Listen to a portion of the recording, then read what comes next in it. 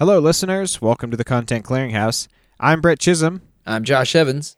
And in a surprising change of pace, no one is talking about any space content. On today's episode, Josh misidentifies a water treatment bioindicator as some kind of sex toy, and then I set him straight with true facts about helpful Polish clams. And then we log into the world of internet horror with the uncrackable password 123469420 as Josh discusses one of the rare gems of the found footage genre. You'll want to cover your webcams after watching this movie, The Den. Movies, shows, and video games, podcast, books, and their acclaims. Let their favorite content become yours. It's the Content Clearinghouse. Content Clearinghouse. And it starts right now. Brett, how are you? I'm doing pretty good. I just told you this before the show, but I bought some land, so that's exciting. Congrats, man. Yeah, you didn't tell me Thanks. any details, though, so should lay it on me now. It's about 5 acres. There's some great mountain views. It's in a place called Ridgeway. I think the locals pronounce it Ridgeway, but it's out here in outside of Telluride. Stupid locals. There's no E in Ridge, so it could be Ridgeway. Not 100% Maybe they're just sure. bad at spelling out there. It's possible. Around Widgeway way. It's very possible. So what are you guys planning on building a house out there? It all depends on whether or not game stonks go to the moon or not, because otherwise we have no money to build a house for maybe a long time. But I might cut down a couple trees Still fully invested. We can put our trailer there. So Yeah, just do it like the Pilgrims did. The views looked pretty amazing from there. From the pics you sent. You got like crazy long distance mountain views. Yeah, no, it's beautiful for sure. What are you up to? How are you doing? I'm doing good. We're just riding out what could only be described as the weakest apocalyptic snowstorm that's ever happened. Is it not starting tonight? Yeah, I don't know. It snowed about an inch today. It was pretty weak. Really got my fingers crossed for it to go crazy overnight so we can build some snow forts, but I'm not counting on it. Well, that kind of puts a little damper on the one-wheeling. I busted out probably 30 miles this week before the apocalypse started. Yeah. Yeah, I was really anticipating it. We got a little bit of snow, but it was nothing. I mean, it was pretty heavy and wet, but it was just over in a couple hours. Yeah, it seems kind of like we're going to get some, we might get a little bit more, but I don't think it's going to shut down the whole city like they were saying. But we'll see when this comes out next week. Maybe I'll be proved wrong. Actually, Speaking of being proven wrong, I did want to make one correction to our show notes this week. When Brett prepared our show notes from the show last week, he said that I was a world champion skydiver, and I just wanted to let everybody know that is not true. I'm not making false advertisement claims on this. Only a national champion in skydiving and world's most humble man. That I guess you could say that is that's a world record. Well, contentologist too. That's a world championship title as well. World renowned in this field that we created. Well, thanks for that correction. I better get online and delete every nice thing I've ever said about you because it's all a lie. It is. Well, actually, I do. By the way, I do have some fan mail from our one of our super fans, DV. Also, one of my favorite people. I can't speak for both of us, but he's one of my favorite people. Yeah, he's great. I'd love to hear what he says. Yeah, lay it on us, man. So he had texted us and said he couldn't really finish Kingdom because of episode 8, I believe it was. We mentioned it on, I think, one of our social media posts, but. Anyway, he wrote us an email. He said, Josh and Brett, I shouldn't have doubted you. Off to a good start here. I almost gave up on Kingdom in the first season after watching based on your podcast. Just finished season 3 now. Any thoughts on the new series Debris? Has Jonathan Tucker from Kingdom in it? Also, have you had time to watch Warriors? Has Frank Grillo in the same role he plays in Kingdom? Lastly, I really enjoyed hearing your recollections and thoughts on the FITP. Keep up the great work. So DV was a, what would the title be? An examiner with the International Body Flight Association, a trainer. So, I mean, he was capable of making instructors, throwing all those spots that we talked about, conducting safety meetings, beating us up basically that we talked about last week on the show in the wind tunnel. Well, thank you for the email, DV. I have not seen Debris or Warriors, but I will definitely add it to my content circuit for sure. I've seen previews for Debris, and I love Jonathan Tucker, so that's definitely going to be something I'm checking out. Haven't seen Warriors. I've talked to DV about it, and it definitely sounds amazing and right up my alley because I love Kingdom. So, again, definitely on my content circuit. And, yes, DV, thank you for beating us up so much. It really made us respect you.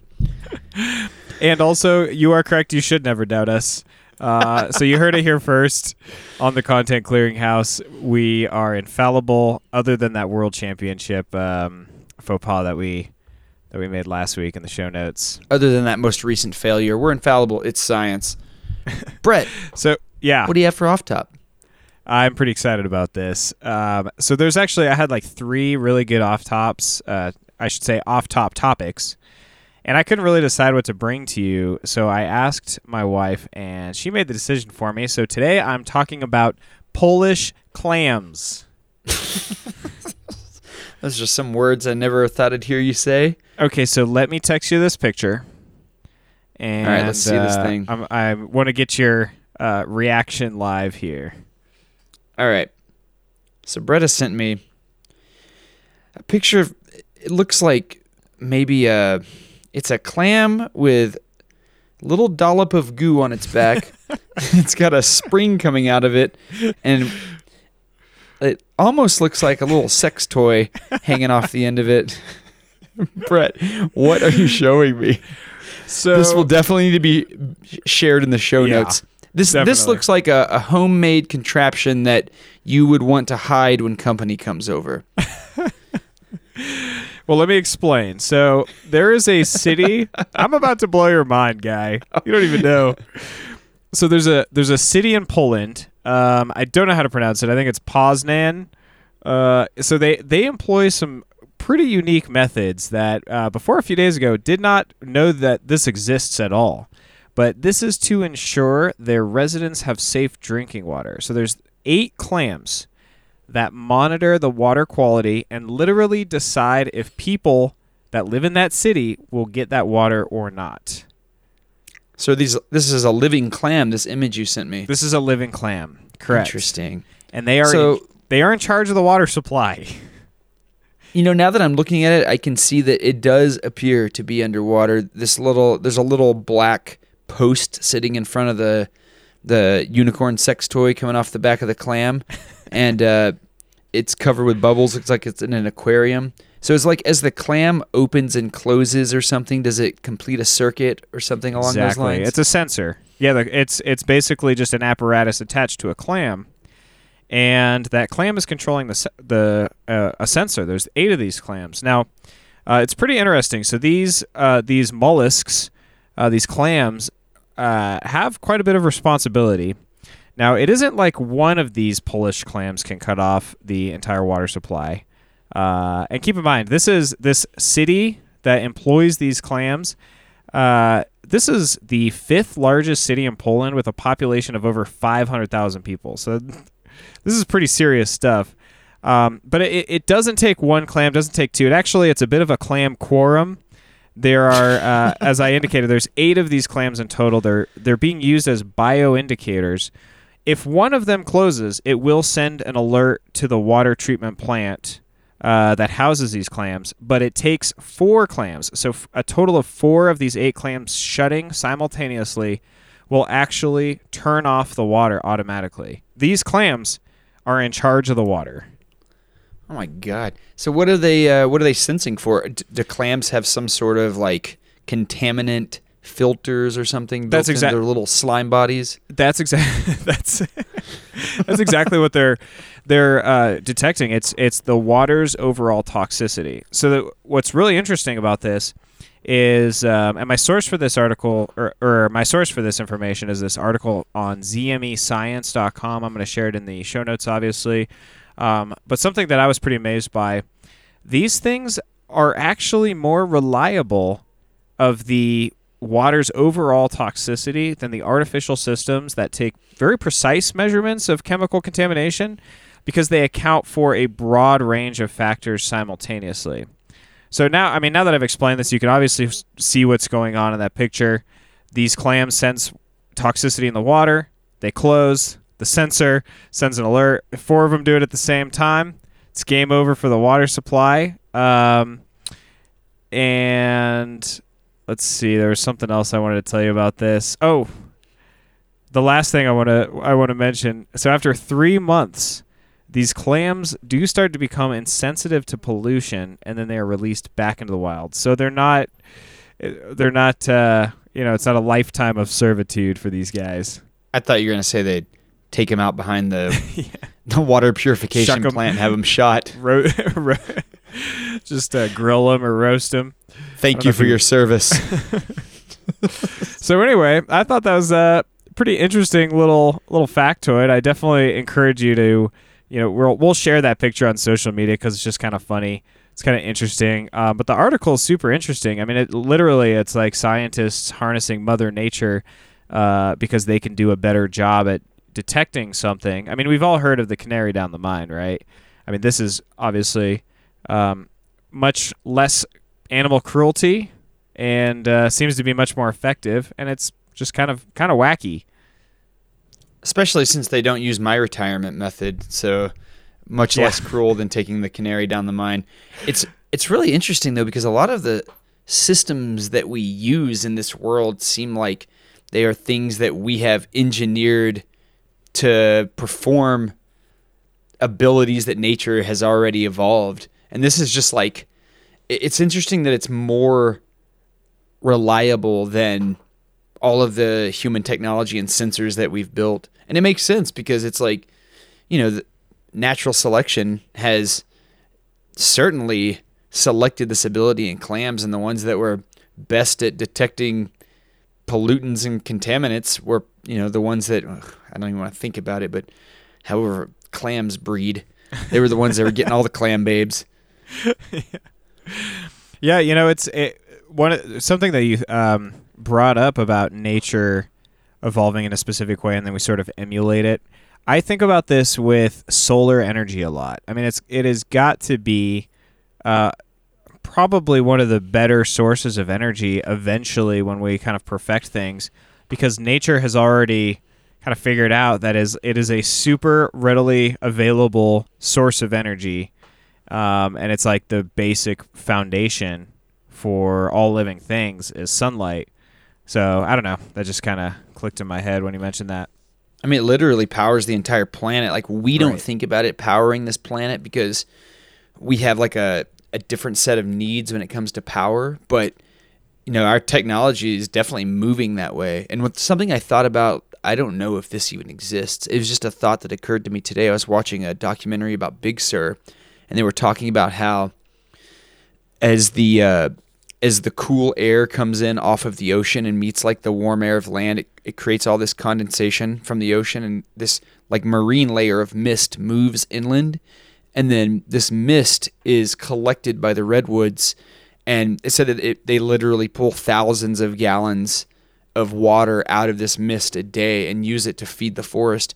And I was wondering if like that idea is something that has been played with as a way to extract more water from this world, because they say that 50 years all the wars will be fought over water, and that definitely seems like the kind of thing that human ingenuity would invent a device that would eventually be able to condense water out of mist from the air. Nature's already doing that. Nature's doing that with the redwood forest. And that it's interesting that you brought something like this today, because I just had that kind of random thought off my head today, and this is like exactly along those lines, using nature in a technological way. Maybe we can dangle clams from the treetops to now you're thinking capture that. Well, that's all I got for the off top. I am curious what you got in your content circuit, because I have one good thing for you that you'll be excited by. I've actually got two things. The first is this was a recommendation by superfan Flip63 Hole. This is long before we got Hulu, and he said that you need to get Hulu and you need to watch Devs. I which knew you were going to is, say it. I knew you were going to say seen it Devs. yet? No, I really want to.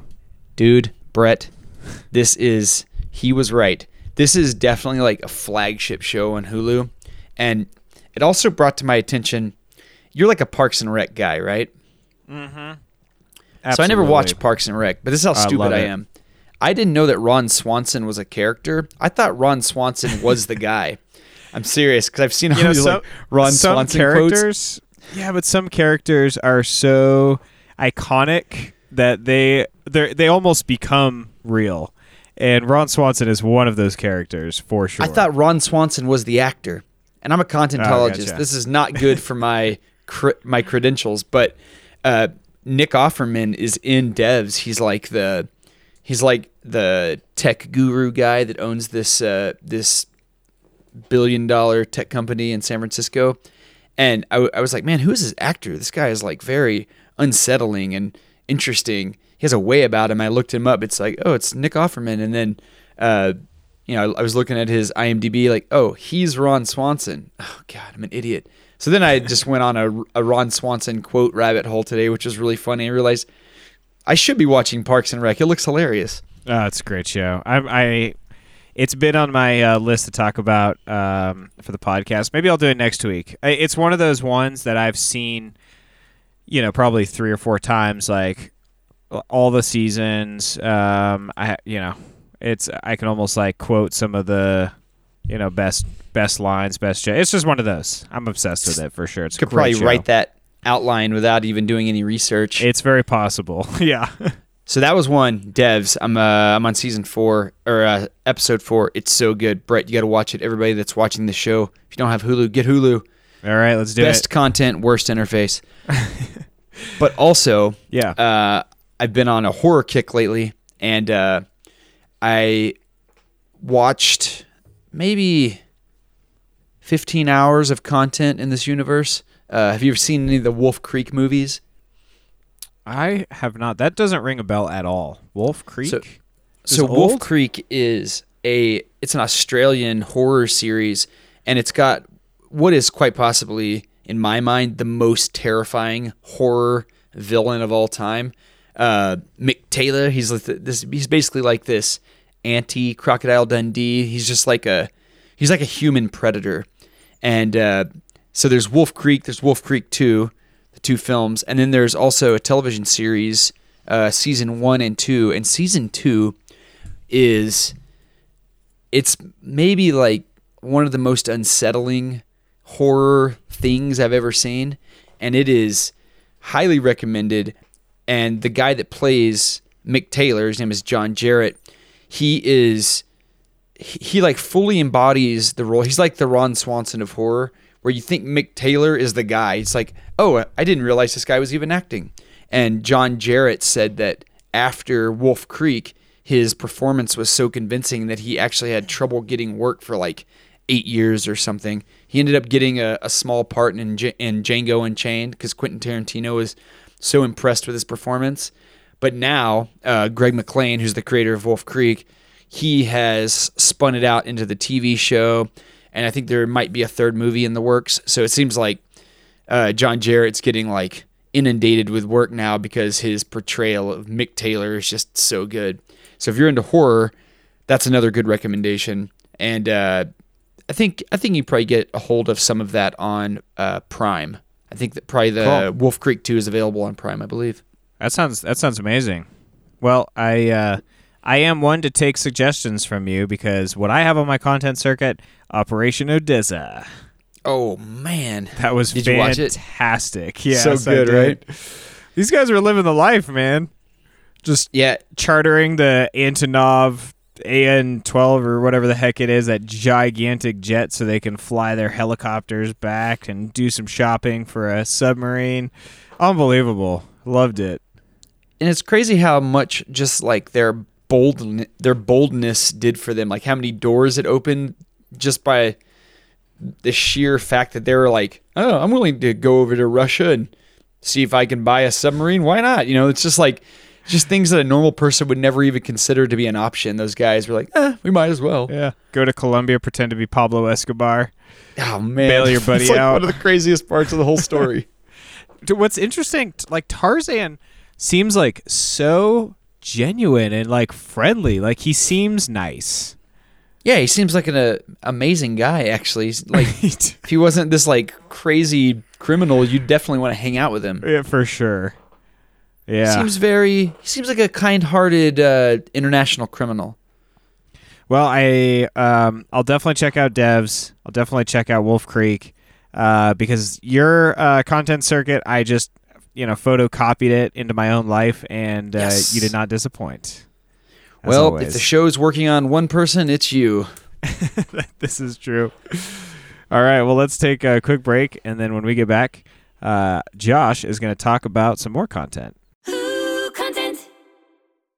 Hello, listeners. Don't hit the skip forward button just yet. This is not an ad.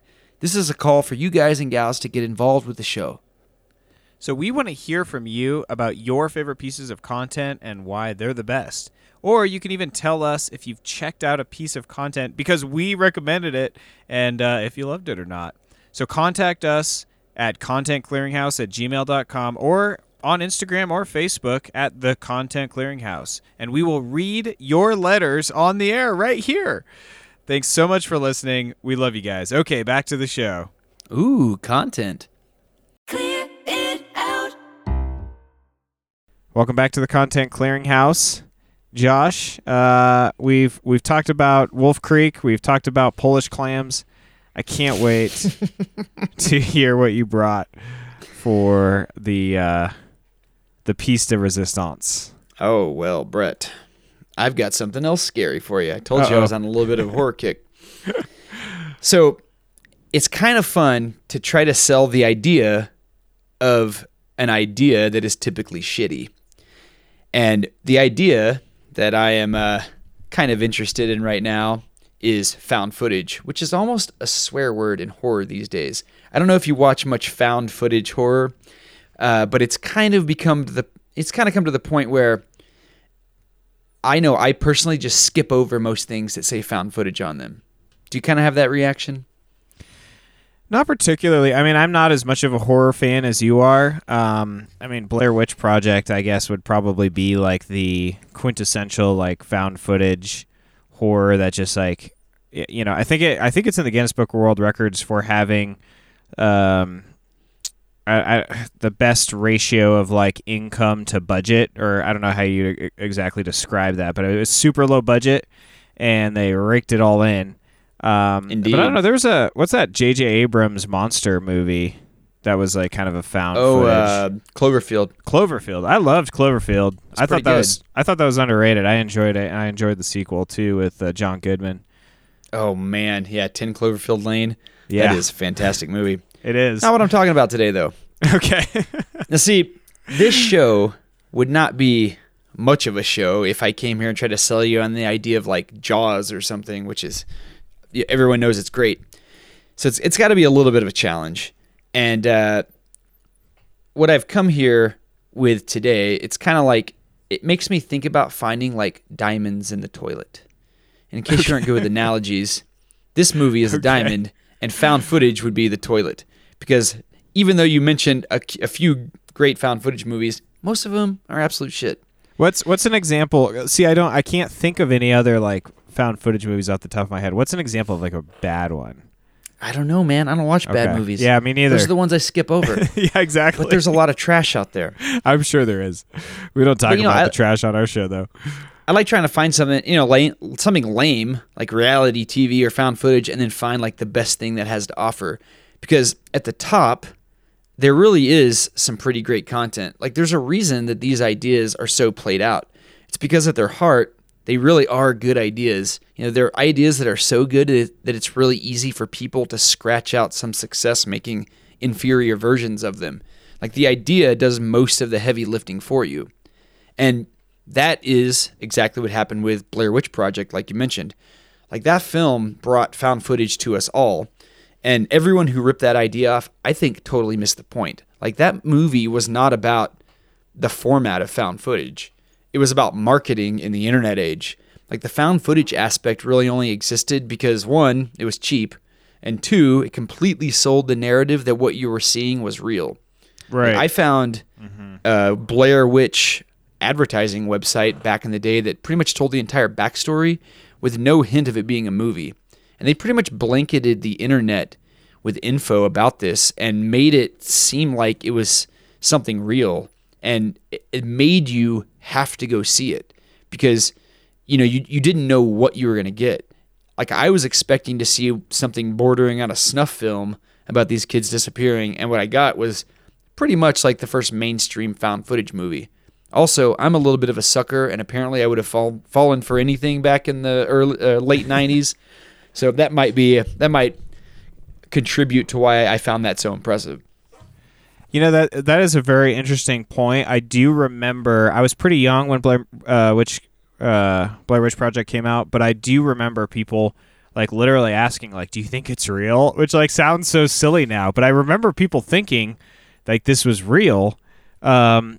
It reminds me, this might be what you're talking about. I could be wrong, but I know there was a type of found footage. It's an older movie, and it's pretty graphic. It depicts cannibalism. Cannibal Holocaust. And so that was a similar concept where the actors actually had to show up in court and reveal that they were alive because it was so... Is this what you're talking about? No, it's not. But okay. You're definitely right. Like that was, I think Cannibal Holocaust was like in the 70s or like early 80s. And yeah, that was probably the first found footage anything, but it wasn't mainstream. Like Blair Witch, I think, is what jumped this off into the mainstream and made everyone start copying this format because, like you were saying, they made that film for like $35,000, and then by the time they were done with the editing process, I think it came out to like $750,000, and they made, who knows, like $10 quadrillion, like the GDP of I think it was China. a couple $100 million or something. I mean, it was like they did very well for their shoestring budget. That is why found footage now is so skippable. But the film that I'm talking about today is found footage, and it's found footage through internet-connected cameras, webcams, which seems awful, but the idea is so terrifying. Like this movie, this is the horror story of our day. This is the horror of online security penetration. I'm talking about the 2013 horror film The Den. Have you ever heard of The Den? I don't think I have. No. Not many people have. Okay. So the concept of this film, there's a young woman, Elizabeth. She's doing a graduate study into the habits of webcam chat users from the apparent safety of her apartment. While she's on this social media site, which is called The Den, which allows any user to connect instantly with any other user via video, she witnesses this brutal online murder, and she's quickly pulled into this nightmarish world in which she and her loved ones and her friends are targeted for the same grisly fate as this victim that she discovered. So this is an American film directed by Zachary Donahue, and it was originally released in December 2013 in Russia, of all places, for some reason. Then it got a worldwide release in March 2014, both with video on demand and with a very limited theatrical run. And needless to say that it is a bit obscure. Like I heard some other hosts on another podcast talking about it, saying that it was one of the best found footage horror movies they'd ever seen, and I'd have to agree with that. So most of this film is presented as captured video. It's from computer screens. Like I watched it on my phone, lying in bed at night, and the effect was very convincing. I imagine if I had watched it like on a laptop, it would have been even better. You know, one of the few times that I would say watching this on a computer or a mobile device is preferable to a big screen. And that's not an easy trick to pull off. And it makes this movie all the more impressive because that is something that usually would be like a no-no if you're like a video file or something. But yeah, I hate to say this because I am somebody that has watched plenty, lots and lots of entertainment on an iPad or on an iPhone or on my laptop. I watch almost everything that way. I don't have time to sit down in front of the TV. I usually watch stuff while I'm laying in bed at night. But this is I like don't remember one time where Uh-huh. it's built for that. It's built exactly Yeah. for our viewing habits. Well, Quibi could take a page out of the director's book because they were trying to create content specifically for the mobile device, and then I don't know. Do you Wasn't remember that like Quibi at all? vertical video and it totally failed? Yeah, I mean, it could be vertical, it could be horizontal, but then people just hated it. I don't know. I had like a week free trial, and I was like, yeah, this is stupid. It's probably that terrible name, Quibi. Quibi. Yeah, I think So it's I watched it's already this- gone. Yeah, I heard that it is like done. Now I watched this movie on Shudder, which is like a horror streaming service. Recently, my wife and we canceled our cable like a couple of non-tentologists. Finally. I know, Get but rid seriously, of that thing. Cut cable the cable, sucks, man. dude. It does. yeah, it's like it's so much trash mixed in with like a few good things. But I recently got AMC Plus so we could watch The Walking Dead, and with that came Shudder, which is something that I've wanted for a long time because I'm really into horror, but I never really committed. So I've seen this movie once a long time ago on Prime, and it really stuck with me, but I couldn't find it again anywhere. It like disappeared from all these streaming services because it had gone to Shudder. But I'm going to do you a favor. If you check the show notes, I found a YouTube link of this entire film for free somehow. I don't know. It's in HD. There's no subscription required. I mean, who knows how long this is going to stay up. So we're going to post that in the show notes. And then if you want to go see The Den, just click the show notes, watch it on YouTube. The entire thing is there. Well, good thing I'll get to watch this before our episode releases, because once our tens of thousands of listeners swarm to this YouTube link, they're obviously gonna blow it up. do a copyright infringement and shut it down Exactly. with our big fan base. Now, like with most found footage movies, there are moments where you have to suspend your disbelief. So even when being forced to suspend my disbelief in the times where this movie is clearly being a movie, it's still scary because you just know that there's someone out there that knows how to do these things, like hacking webcams or cracking passwords, accessing email. These are all the things that happen in this film that lead up to the events of the film. And those are all the scary things that everyone who uses the internet should be concerned with. And what's scary about this also is that really it's just some asshole needed the idea. I'm sure the things that happen in this film are possible, which is all the more terrifying. And one of the best things about the filmmaking is all the computer imagery, the background imagery they use is so authentic.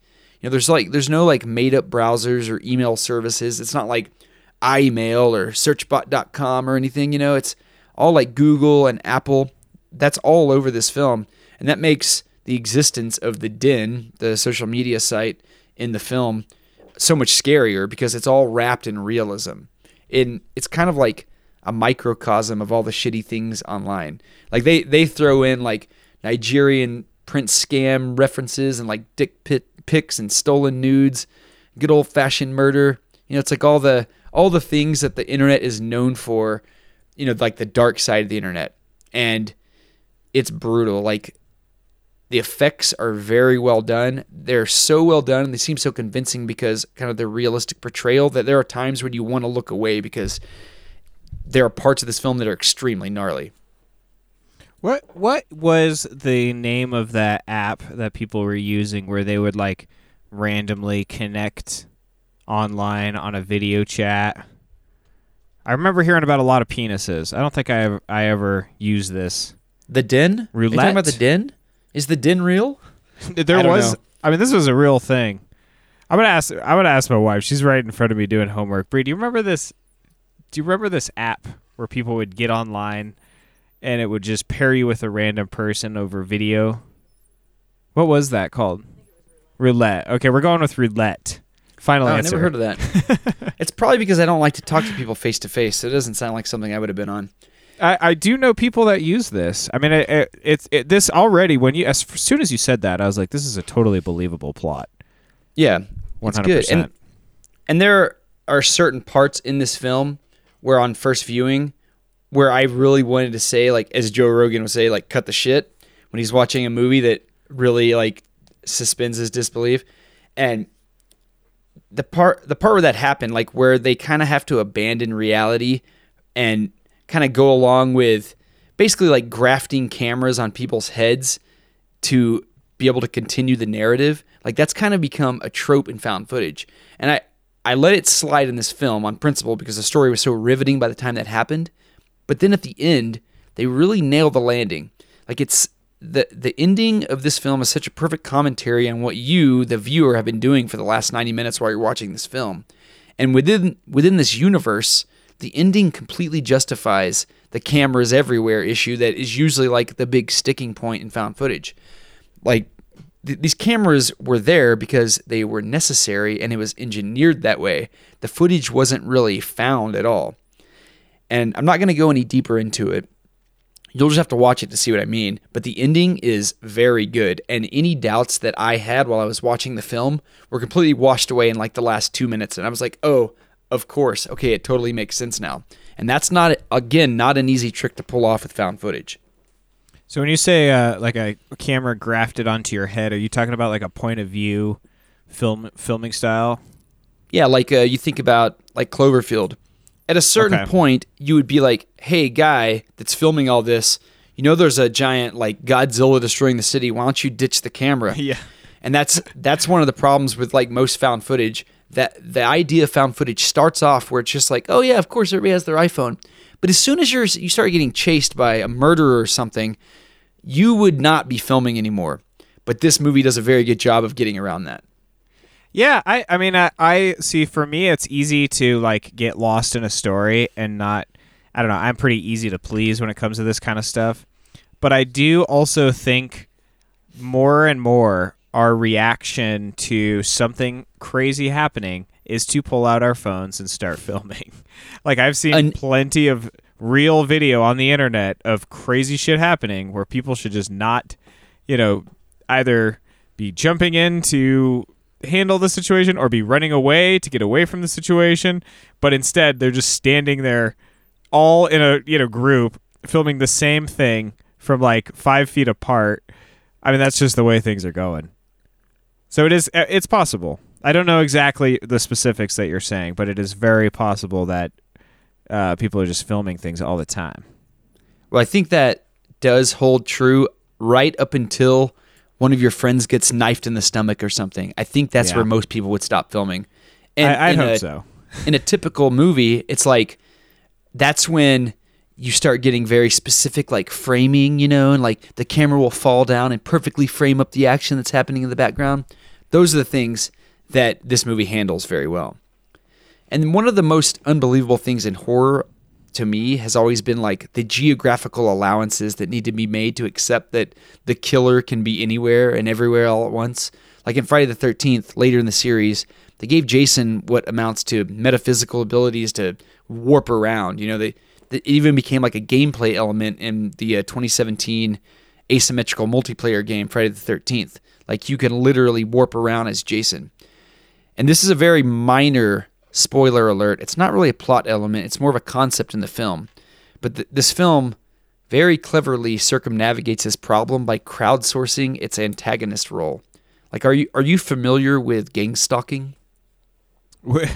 I thought you said game stopping. Oh, I know you know what that is.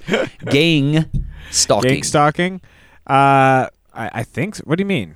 Am I familiar with it? No one's ever stalked me before, or they were very good at it, and I didn't know they were stalking me. Well, just like this concept, this is kind of like an internet concept. So gang stalking is an act.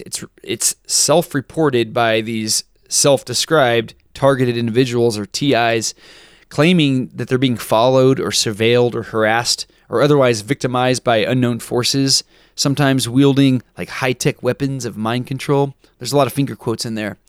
And it's hard to say whether these reports are detailing real-world events or if they are the product of paranoia. And it doesn't help the case against paranoia that these TIs often claim that they're being followed by unmarked surveillance vehicles or that they're being hit with extremely low frequency or ELF weapons or voice-to-skull VTK weapons. Like in many cases, these TIs appear to be like otherwise normal, coming from all walks of life and financial backgrounds. But then, they're making claims that their stalkers are neighbors or ex-boyfriends or employers or police other law enforcement agencies, or like the financial elite, or even less conventional sources like the Freemasons or space aliens. And that all adds to the otherwise the confusing and difficult to get behind premise of gang stalking. But then there are some high-profile cases like, the government's like MK Ultra mind control program, which is well documented and a real thing, or the FBI's COINTELPRO, which was aimed at destabilizing political movements like anti-Vietnam efforts and the Black Panther Party and feminist movements in the 50s and 60s. So there is like some real-world precedent for things like gang stalking actually happening. Yeah, for sure. MLK. I mean, he was like literally harassed by people from the FBI. I think maybe the CIA too. That might have been pre-CIA, but yeah, it's tough, man, because I do know what you're talking about, and I think it's usually like, I don't know, isn't it some kind of mental disorder usually, that paranoid schizophrenia or paranoia? But then it's, there's always going to be that like one rare case where it's kind of like confirmation bias for everybody else because they can point to it and say, well, it did actually happen, and there's like irrefutable proof. I've got a rare case that you can actually point to as irrefutable proof if you want to hear about it. I would love to. So there's this bizarre case of eBay's suspiciously and obscurely named Global Security and Resiliency Department, which allegedly they were leading this concentrated effort against these two bloggers, the Steiners. They were these bloggers from Boston that they tracked trends and policy updates across the internet, which sounds like the most boring thing possible. But tracking trends and policy updates was enough to get eBay's attention. So these bloggers, they wrote that a chief eBay executive's compensation of $18 million was 152 times what the average worker got. And they mildly suggested that it was coming at the expense of eBay sellers. Then this alleged campaign of intimidation was launched. So eBay hatched this improbable strategy to secretly harass the Steiners and then to offer eBay's assistance in stopping the attacks, winning the Steiners' confidence and manipulating them into favorably covering eBay. They called it the White Knight strategy. So that started with threatening Twitter messages, and then it evolved into this parade of disturbing deliveries to their house. Like, they were sent a bloody pig mask with the saying, "Do I have your attention now?" like written on it. And then they were mailed a book called The Grief Diaries, Surviving the Loss of a Spouse. And they were sent along with like a funeral wreath. And then they got fly larvae and live spiders, a box of cockroaches. There were copies of the September issue of Hustler, Barely Legal, touting eye-popping 18-year-olds that were sent to the homes of their neighbors with David Steiner's name on it. I mean, if that last one hadn't been sent to their neighbors, you might be able to call that one a favor. But eBay, their employees were caught trying to, well, actually, they kind of got like distracted and weren't able to do this, but they were trying to install a GPS device on the Steiner's car, and then they just couldn't get in there without getting caught. So they took to following these guys around all over town, and then they gave up their pursuit when they heard on a police scanner that the Steiners reported that they were being followed. And this is all allegedly. But eventually, like, the FBI got involved, and this eBay executive that was leading the stalking ring, he was taken down. Like, a lot of his like underlings were taken down, and then charges were filed in June 2020, and the defendants are still awaiting trial. But the point is that this is ridiculous, and these convoluted conspiracies have actually happened. Like, it's basically like a real-world version of gang stalking for about like the most mundane and ridiculous reason you could ever imagine. So you're saying, so these bloggers just accused the CEO on, these are some people I've never heard of, on some blog that I've never heard of, saying the CEO is overpaid. Which aren't they all? Is that news? And that all of that was, I mean, that is like some serious harassment. That is unbelievable. That's hard to believe, man. I'm going to look into that further for sure. I mean, I believe it, but it just also is like, what world do we live in that kind of stuff happens? Yeah, it's crazy. I've got some links for that story that I'll share in the show notes too, so you can, you and all the listeners can go check that out. But like another real life example would be Scientology. Like Scientology has a sanctioned action known as fair game, where like naysayers about the church are targeted with similar tactics. Again, allegedly. I have seen that. No, in case any Scientologists are listening. I've seen the videos of that when like a former member leaves the church and will like show up somewhere, and there'll just be these like two people that follow them and berate them. I think I saw a Scientology documentary that had video of this, and it was like pretty hard to watch. It was pretty brutal. Yeah, it's crazy when you have a group like this weird eBay group, or Scientology, where you have like a power structure that makes it possible for you to like give these orders and have people like, oh, well, this is just my job. Like, this is what I'm doing today. And, when you have a group like that, it seems like it wouldn't be that hard to get people just completely invested in this idea of ruining people's lives. And it's scary that you could coordinate something like that. Yeah, for sure. That is wild. So what do you, how like internet secure do you feel like? Do you do anything like tape your laptop or your phone camera and plug your webcams or anything when you're not using them? I used to. I don't know. My understanding with my laptop is that the light that is green right now is hardwired into the camera, so I in theory should know that the light is always on. I mean, I do have an awareness of how unsecure we all are. I am pretty responsible with my passwords. They're all like randomly generated. They're like 18 to 26 characters long. I mean, they're ridiculous, and that's because like I realize that internet security, I mean, we are way behind the power curve on that, and there's been some pretty high profile hacks recently from different countries. And I mean, there's powerful tools out there that can just fall into the hands of just individuals too. I mean, it doesn't have to be like a team of North Koreans. Like, it could just be one person with bad intentions that could take down like an entire power grid, or take all of your money, or mess with your identity. I mean, it's something I'm concerned about, but I try not to live in fear, for sure. Yeah, of course. It is. It's crazy how much like this connected world we live in is like a double-edged sword, because at this point it's hard to imagine living without it, because so much of what we do and the things that we love all involve being connected to the internet. But I saw a picture of Mark Zuckerberg's computer with the camera taped up, and I thought, if there's one thing Mark Zuckerberg knows, it's how to get information out of us. So if he tapes up his camera, it's probably because he knows how to activate these cameras.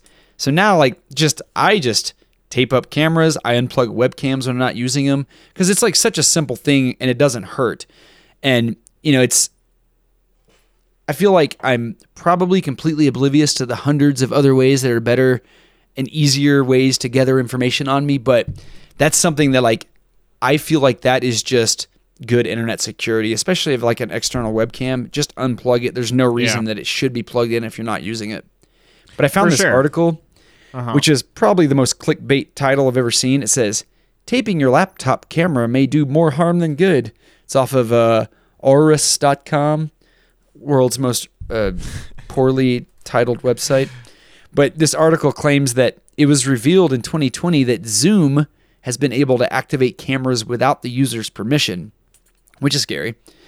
But the more harm than good claim that was that so stupid, that tape could smudge up your lens or cause sensors to not work properly when adjusting auto exposure. Oh my gosh. And I think when weighing that against the possibility of Zoom activating my camera, recording me while I'm researching pornography for my upcoming episode on pornography, it kind of makes me doubt that this article's author knows the meaning of the phrase more harm than good. There's sticky residue on my camera. What am I to do? Wow. But have you seen the Black Mirror episode Dance for Me? I think I've seen all of them. Remind me though, it's not. So Dance for Me is the episode where it's like the kid is like surfing the internet at the beginning, and then he starts getting God. these I know exactly emails. what you're talking about with the drone. The yes, drone he starts one. getting Oh my emails that God.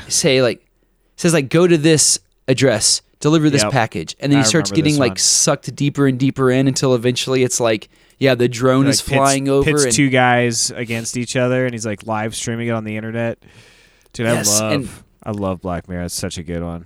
it's so good. And what's scary about Black Mirror is how possible everything seems.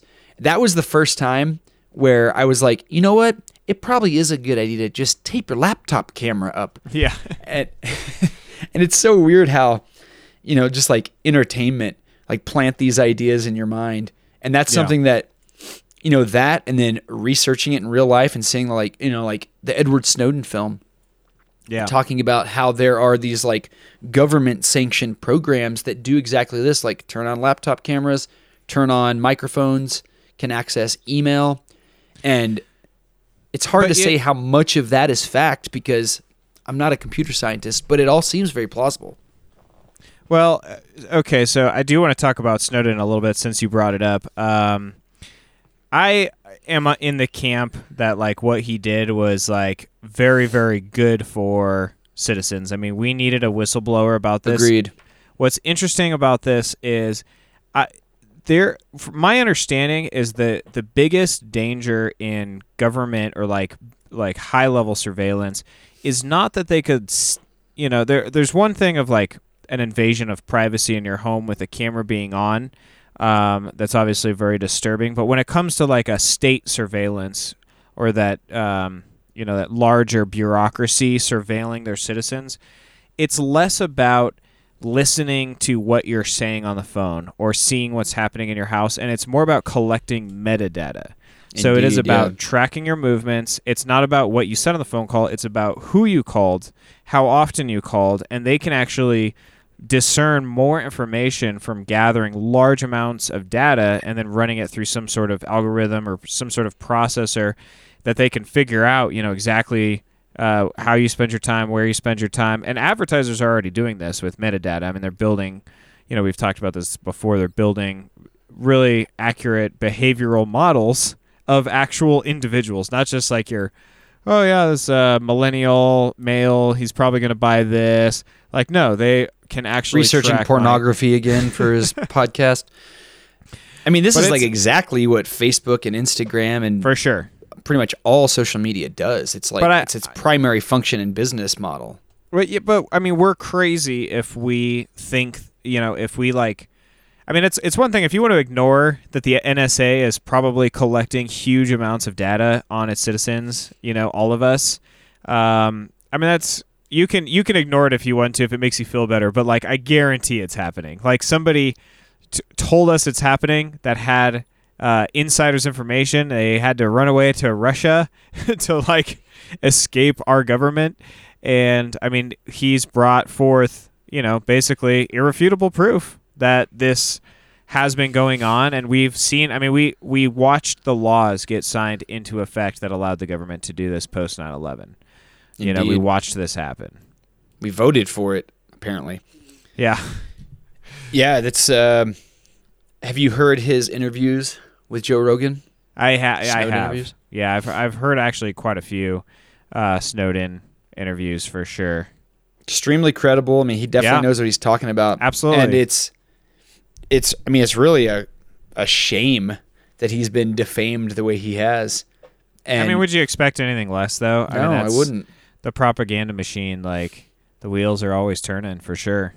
And I feel those policies that allowed all this data collection to happen, I feel like the government was just looking for a reason. Those things were queued up and ready to go. They want to be able to gather that information on us, and it was just an excuse like 9/11 that made it possible. And it's one of the scariest things is when you give up freedom, you never get it back. The best that we can do now is just understand that those things are happening. And I don't think the government has any interest in even anyone committing mid-level crimes.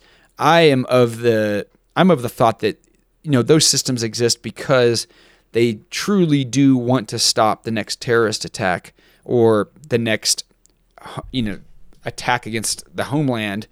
But it's the fact that exists now. It wouldn't take much for someone with nefarious means and thoughts to go in and, just use it for their own purposes.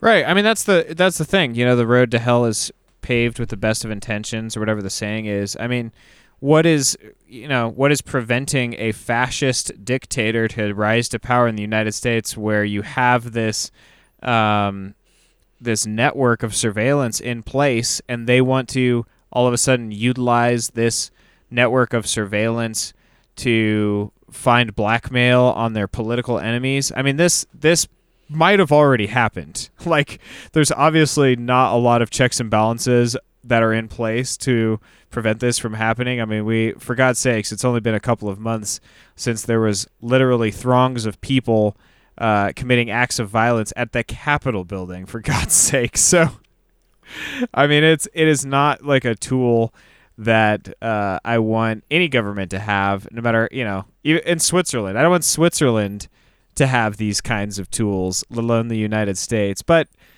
I mean, it's like you said, the only thing we can do is be aware and try to vote with the dollar, vote with our votes.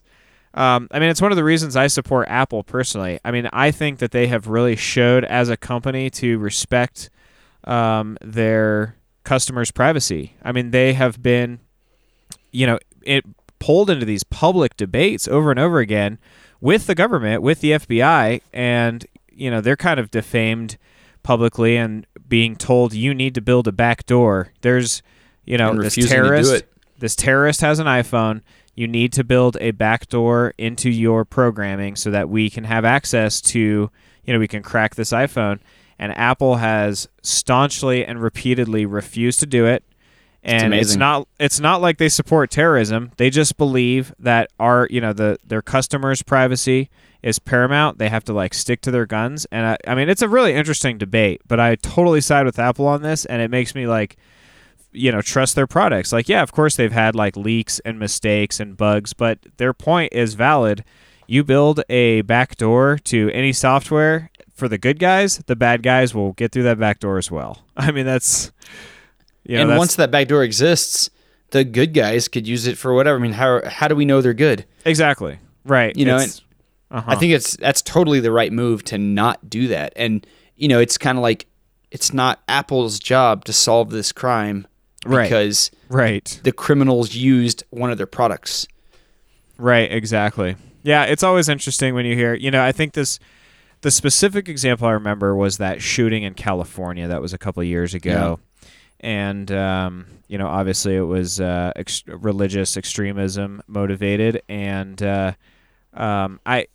from what I could gather, if I remember correctly, they think that the FBI already had hacked the phone. They have some ways to unlock iPhones.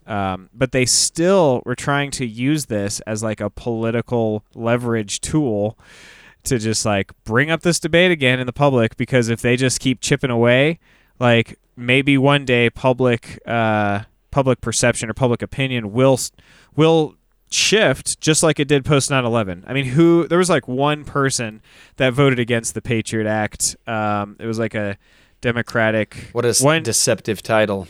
Yeah, exactly. I mean, it was almost a unanimous vote. And there's a great Radio you don't want to be episode accused on of this. not being a patriot. Well, there was one Democrat that voted against it, and there's a really good podcast episode about that. I'll have to seek that out. But yeah, I mean, this is scary stuff, man.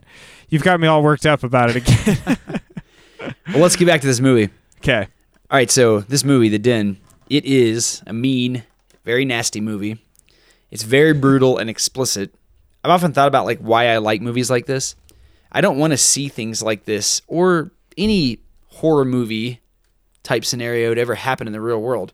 I hope I go my whole life without ever having anything horror caliber happen to me.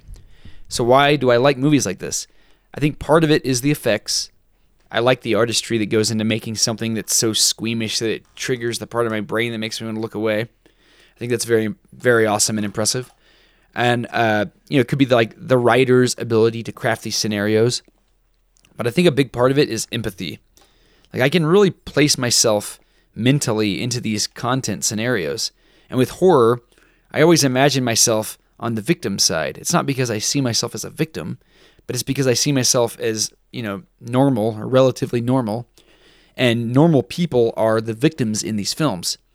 And the scariest scenarios I can imagine are like the frog in boiling water scenarios, where you don't even realize that there's danger until it's way too late. It's kind of like the movie The Decline, where we talked about it being like frog in boiling water, which if you haven't listened to the episode about the Decline, go back and listen to that, and also watch that movie because it's very great. It's great. And most of the great horror films, in my opinion, at least the ones I love, portray these scenarios that lull you in until you're like too deep before they kind of spring the trap on you. And that's the kind of thing that I hope that I would be able to see in the real world coming my way. So in a way, these movies are kind of like a form of mental training, like maybe a way to help me spot slasher film scenarios that are headed my way in the real world. Or maybe it's just like this deep-seated desire in my brain to try to manufacture like a final girl adventure in my life. Like in a horror movie, how there's always the one final girl that survives. She's like the virgin. Yeah. And she's like... Right. Seriously, I don't want that to happen. Don't try to gang stalk me in some twisted attempt to connect with me on a closer level, Brett. There's actually one thing I hope that this show does not bring into my life, along with all the fame and fortune that it has already bestowed, is a Mark David Chapman / John Lennon relationship. It's not what I'm looking for here, people. But what I'm saying is that I'm all right with horror staying on my screen. And yes, the precision that this film unfolds with may be a bit unrealistic. And yes, the antagonists, their methods may border on superhuman at some point. Or maybe they aren't. Like, I don't know. I don't know what's really possible with online security, and I don't know every time I'm vulnerable. But that's what's so scary about it. Like, it unfolds. As it unfolds, you kind of buy into the hacker's ability to compromise systems. It all seems very plausible, and plausibility is what makes great horror in my book. So The Den is very good. It's terrifying. It makes you want to look over your shoulder anytime you're doing something online, and it makes you question your own vulnerabilities when it comes to identity protection, and it makes you kind of question your own voyeuristic tendencies. It's basically internet terror taken to the very worst level. It's very good. Do yourself a favor, Brett. Watch it alone and watch it on your laptop. YouTube link in the show notes. All right. Well, you can probably see what I'm doing right now. I'm covering the camera. Covering your webcam. That's it. That's it for me. I'm only going to be audio on Zoom from here on out. I've got all the information I would need to find you and bring a little bit of horror adventure into your life, Brett. That's true. If I was so inclined. Oh, boy. I can't imagine if that was your intention, how scary that would be. This podcast has just been a long con this whole time. Oh, God. The scene behind you just drops away and you're seated outside my Airstream. That was just a cardboard prop. Yes. That's my Zoom background. Well, I absolutely loved that. I think I'm going to go watch it tonight. It's very good. I need to be scared every once in a while, even more so than I already am. Just that. And you live in fear. You have a fear journal. I was gonna say I have like always an undercurrent, just sort of like this background radiation of anxiety. But it's good to like have fear spikes every once in a while because it's just you got to exercise your adrenal glands and all that. I think that's part of why horror is popular because in our modern world, honestly, most of the fear has been engineered out of it. And yeah, we've talked about this with action sports too. Like you have to milk the adrenal glands. Totally. So you can milk anything with an adrenal gland. But yeah, it's like a lot of the fear that we feel in our normal life, it is more like anxiety, or it's like a low-level fear while you're driving because you understand that there's like these mortal consequences if you mess it up. But all of that is like, it's very suppressed by our modern world. And I think that it is the reason why action sports are popular. It's the reason why horror is popular because it spikes this like primal sensation in your brain. And it's something that I think that like humans are hardwired to need those spikes because it's what kept our ancestors alive millions of years ago. If you believe in such a thing, I don't know. You're more of a 6,000-year-old Earth kind of guy, right? I don't think so. When you were like a long time ago, just started driving, and you were in like your neighborhood late at night, and you kind of knew the roads really well. Did you ever used to play the game where you'd close your eyes and see how long you could drive with your eyes closed? No, Brett. I Me neither. didn't have a death wish whenever I was 17. Me neither. Well, thanks for bringing that. I can't wait to check out the Den, and thank you, listeners, for joining us once again. Another week on the Content Clearinghouse. Check out our Instagram. Check out our Facebook page. Both of them are at the Content Clearinghouse. You can email us just like DV did. Thank you, DV. We might read your email on the air. It's contentclearinghouse@gmail.com. We also have a Discord. Link in the show notes. We also have a website, cchpod.com. We will see you next week for some more awesome content.